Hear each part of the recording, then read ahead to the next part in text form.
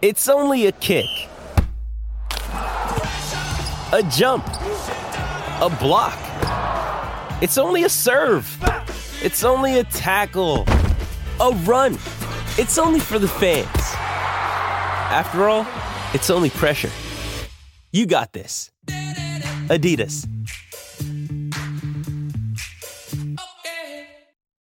Why take one vacation with the family when you could take all of them?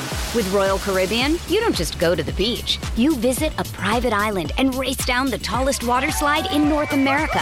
You don't just go for a road trip. You ATV and zip line through the jungle. You don't just go somewhere new. You rappel down waterfalls and discover ancient temples. Because this isn't just any vacation. This is all the vacations. Come seek the Royal Caribbean. Ships Registry, Bahamas. Another day is here, and you're ready for it. What to wear? Check. Breakfast, lunch, and dinner? Check. Planning for what's next and how to save for it? That's where Bank of America can help. For your financial to-dos, Bank of America has experts ready to help get you closer to your goals. Get started at one of our local financial centers or 24/7 in our mobile banking app. Find a location near you at bankofamerica.com/talktous. What would you like the power to do? Mobile banking requires downloading the app and is only available for select devices. Message and data rates may apply. Bank of America N.A., member FDIC. When you need mealtime inspiration, it's worth shopping Kroger, where you'll find over 30,000 mouth-watering choices that excite your inner foodie. And no matter what tasty choice you make, you'll enjoy our everyday low prices, plus extra ways to save, like digital coupons worth over $600 each week. You can also save up to $1 off per gallon at the pump with fuel points. More savings and more inspiring flavors make shopping Kroger worth it every time. Kroger, fresh for everyone. Fuel restrictions apply. I had to go about it, write it out and find it myself. And there's some stories I can tell you. I had to fail, had to fall just for one. All right, it's the final word cricket podcast, 2023 World Cup Daily Edition. Adam Collins, Cam Ponsonby in London. The action today was at the Wankhede Work, Rest and Play in Mumbai, South Africa, Bangladesh. Cam, tell us about it in 30 seconds. Well, the match finished about 20 minutes ago. The contest finished about 4 hours ago. South Africa piled on 380. Quinton de Kock, 174 in his 150th ODI. After a tiny little wobble from South Africa at the beginning, they're about 30 for 2. And then Bangladesh's innings, they were 40 for 4, 80 for 6. It wasn't a cricket match for a very long period of time. Mahmudullah gets a fantastic century. He gets 111. The next high score is 22. Yes, it's a World Cup ton, but I'm going to be horrible and say he had a net for an hour and a half. Yeah, I feel like I want to sit here and celebrate Mahmudullah. He's a player who Jeff and I really bonded over during the 2015 Absolutely. World Cup, making a World Cup 100 there, which was a memorable one against New Zealand, another against England too. I love that he's still going. He's been kind of shuffled around the order. I didn't expect the lead on Bangladesh, but here we are. now we've reached that point. Haven't told you any of the details about the game. Let's talk about Mahmudullah. I felt at different points he's been written off by the selectors and he's had times out of the team, but he's one of the great survivors, a bit like his old mate Mushfiqur, who's still there with him, still making a contribution. Brother-in-law too, yes. We did note that the other day on the show. Don't quite know how that works, whether it's whose sisters with. Yeah. Anyway, you know what I'm trying to say. A bit like Gary Ablett and Michael Tuck, for those who like bit, yeah. But the key point here is that Mahmudullah's got a third one-day 100 and no one else has done that for Bangladesh. Yeah, I mean, his World Cup record's extraordinary. I think his average is 58 across World Cups. Yeah. He's got 4 ODIs, hundreds in total from about a gazillion matches, and all of them have come in major competitions. I don't think he was meant to be in the plans for this World Cup so much. Then he kind of came in. He might have started the tournament at 8, shuffled up to 6, and it's been like a real tale of individual fortune. And I think it's probably. We can sit here and go and moan about Bangladesh saying, they're bottom of the table with England, funny, and they've lost kind of 3 of their 4 or 4 of their 5 or whatever, but they've lost 4 of their 5, but 3 of those losses have come against the top 3. So I think it's a tournament where their kind of toughest fixtures are front-loaded, so although you could argue, they're down and out, it's terrible for Bangladesh at the moment, I think if we give ourselves another 3 weeks, they'll probably come out with a couple more wins and it will look fairly respectable. I'm slightly worried it might go the other way. Okay. I love Bangladesh, love this team, have been a strong supporter of theirs on the pod and elsewhere, but I just don't think the magic's there right now. Look, they had Shakib back today, right? So Chantal wasn't captaining, and I reckon they were dealt a real blow against India the other day, like just being beaten the way they were. They were toyed with at the end. It was like those old days when you would see these mismatches at the World Cup where teams would take the piss. That's kind of how it felt towards the end with them there. And they didn't respond well today. Although, with the ball early on, they did keep things broadly together. In a way, it felt like the whole first innings of this match, we were just simply waiting for the final 10 overs. It's remarkable. You know, I just felt like when I was watching the first, let's call it 35 overs, they're only going at about fives, but the ceiling is so high for South Africa, the way they can put the foot down, and this is the real story from today, 174 runs in the final 13 overs, 144 in the back 10. That's more than they made against England, 143 a couple of days ago. They love playing in Mumbai. This is the ground they've done it twice. Klassen right in the middle of it, was Miller time at the end to De Kock, who we've barely even touched on, making 174, I think it was, by the time he was out with a few overs to go. They have got the ability to really punish teams, and I think the overarching narrative with South Africa at the moment is that they are the team in this tournament who are best suited to batting first, and the reason that 100%. is that they can apply pressure in that final stretch that means it transfers into the second innings, no matter what they're defending. They had heaps to play with today after making 382. But even if it's, say, 302 and they do their best work in the final 10 overs, that tends to carry over when defending. So, and that's certainly what happened today, taking 3 wickets in 7 balls in overs 7 and 8. There was no way Bangladesh could win from there. I think it's the difference, and it's the mentality of cricket, and that's switching that mindset from setting to chasing. Setting, Pakistan, I don't know where they've come from. South Africa have 6 batters that can absolutely belt you. Yeah. Then you have Marco Jansen who can also do it, and you can people who can chip in. When you flip that, they have only have 6 batters who can chase, and then all of a sudden you're into the bowlers. So they do feel a more fragile unit batting second. Which is what we saw against the Netherlands Absolutely. last week, right? I've got a stat for you. I think you're going to like this, if I can phrase it properly. So, South Africa got 144 off their last 10. Mm-hmm. Yeah, that's a run rate of 14.4. They got 143 last time. Quick maths. 14.3. Yep. Well Bang. done. Their run rate of free hits in the history of them batting in ODI cricket is 14.7. So in the last 10 overs of their last 2 matches, they've been scoring at the same rate as when they have a complete free hit, and they've done that for 20 overs. Well, it looks that I way. think that's good. Is that right? It is good. It Right. indicates they're playing with the freedom they have when they're unable to be dismissed. And that's how it looks when Klassen's in swing. There was one moment today when he was berating himself when he couldn't quite clear the pickets from a ball that it wasn't a Yorker length. It was a length delivery, as they say in the modern parlance. But he got plenty of it down to long on for a single. He is now expecting to hit balls in his arc for 6. That's his starting point. I will hit it for 6 or I might hit it for 4. You very rarely see players in that kind of nick. It actually reminds me of Lance Klusener in 1999. Klusener played a different way to Klassen, and I'm not saying stylistically they're the same, but that confidence that no matter where the ball is, I can find a way to place it to the point of the ground where I'm most productive, dead straight all the way through to wide long on. And he hit how many 6s today? Another 8 6s and 2 4s. It's not about hitting 4s for him, although one of the 4s he hit behind backward point was an absolutely genius shot when he had to reach for a slower ball and he still managed to squeeze it through. But it's brute force. And they referred to this on telly. It's like a backswing. Like he does it with presumably incredibly strong forearms and strong wrists, and that is enough to get the power through the blade and through the ball. That means that he can hit it 75 metres without really loading up. Well, he bats with a club. He's like Faf du Plessis, and he has that very, very wide grip. And I don't know if this is potentially like a South African thing or just 2 examples of what the players using the same technique from the same country. But you see his wagon wheel from today, it's so like deep mid-wicket dominated, basically. You even see that when he does play a cover drive, it's a forehand in tennis. It's kind of a less elegant version of like the Jos Buttler kind of forehand or topspin when he drives through the ball. And they're just a team playing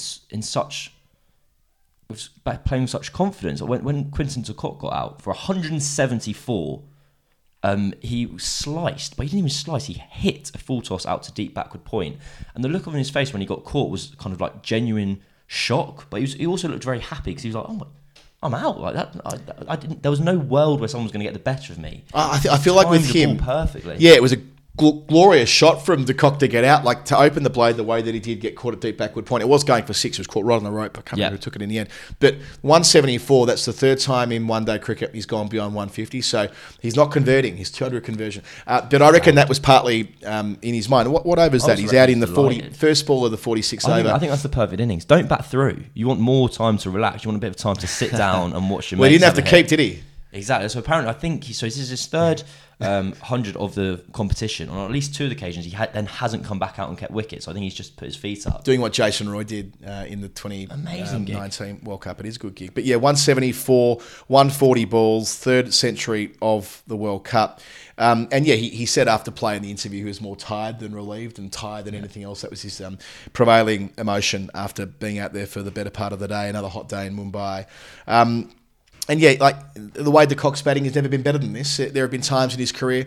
Let's remember, we're only 2 years on from a World Cup when he, broadly speaking, had himself taken out of the team for being unwilling to take the knee. Like all the politics around that, there was chat then. In fact, if you go back and listen to the episode we recorded that day, Jeff and I, there was well-sourced chat that he may not play for South Africa anymore. Well, now, I know he hasn't got the captaincy. It's Aiden Markram leading the way, made 60 from 69 in the middle overs today when Bangladesh, for a time, were able to do something of a job. That was mostly through Shakib, who got taken for a bit of tap towards the end, but for the most part, bowled tidily. But yeah, De Kock at the top of the list, never been better.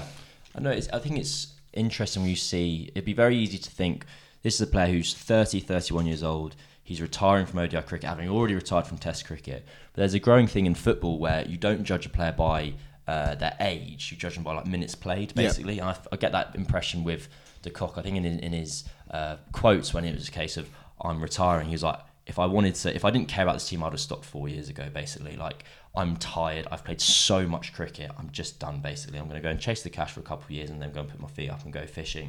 And I think it's very easy to... Because I definitely get that. I get that kind of pang of sadness where you go, there's such a high-quality player here. You want to see them play for as long as possible. But actually, there's been a decade of Quinton de Kock, and if someone does that decade from 25 to 35, you go fair play, whatever. Go on your way. I think he's an all-time great of South African cricket, because for so long it was Mark Boucher who was the standard bearer in one-day cricket for South Africa, and he doesn't come along much after that. I mean, the last series for Boucher's 2012. I can't remember when de Kock made his debut, but it's around then as a younger man. His numbers will stack up with the very best keeper bats that have played the game. I thought an example of the quality of de Kock's innings today was his first reverse sweep. It was against the offspring, I think it was against Mehdi, and he just picks it up. He kind of knows roughly that there's going to be a line outside off stump, flips his hand, and then hits the ball backwards, basically, catches up with it, but really strikes the ball for 6. And the point was made that was the first time he went to play that shot. It was a strike rate of 600 when he opted to go for that shot, when he opted to play it. And he was on about 60 when he played it. And just that kind of clarity of thought, that range of options, that range of potential shots and scoring areas. I mean, you kind of hope he doesn't run out of runs. I was looking through his form just out of interest, and I'd forgotten, like, in the last warm-up before the World Cup, he got 80 red as well. So this is a guy who's gone 80 red, 100, 2 misses, and another ton. Like, keep going. Don't use up all your runs now, but also keep going. I don't know how it works. You got to keep going. I mean, Rohit Sharma made 5 World Cup hundreds in 2019. Kumar Sangakkara. 4 in a row. Made 4 in a trot in 2015. Well, we're talking about great keeper bats. If de Kock keeps going, that could be an all-time record. Chennai's where they're off to next, by the way, South Africa. Wonderful. So they play Pakistan there on Friday. So 3 days from now, that's a huge game for Pakistan. South Africa in a better spot than them at the moment. Then they've got New Zealand, India and Afghanistan to finish. So there'll be no easy wins for South Africa from here, including Afghanistan, given the way they've played across the last couple of weeks. Bangladesh have the Netherlands at Calcutta on Saturday. I think that's a danger game. I think the Dutch are playing better cricket than Bangladesh at the moment. There are individual performances. There's Mahmudullah, hadn't touched on Mehdi Hassan yet, my fave, 1 for 44 from his 9. Good ball to pick up.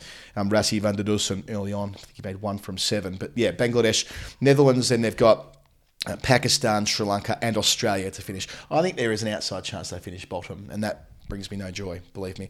And tomorrow, for what it's worth, Australia play the Netherlands at Delhi. That's where Jeff will be back with me on that. And England are playing the following day against Sri Lanka, which is a must-win for both teams at Bangalore at the Chinnaswamy. All right, Cam, I think it's time that we go to the Final Word Hall of Fame. Hey, it's Kaylee Cuoco for Priceline. Ready to go to your happy place for a happy price? Well, why didn't you say so? Just download the Priceline app right now and save up to 60% on hotels. So whether it's Cousin Kevin's Kazoo Concert in Kansas City, go Kevin, or Becky's Bachelorette Bash in Bermuda, you never have to miss a trip ever again. So download the Priceline app today. Your savings are waiting. Go to your happy place for a happy price.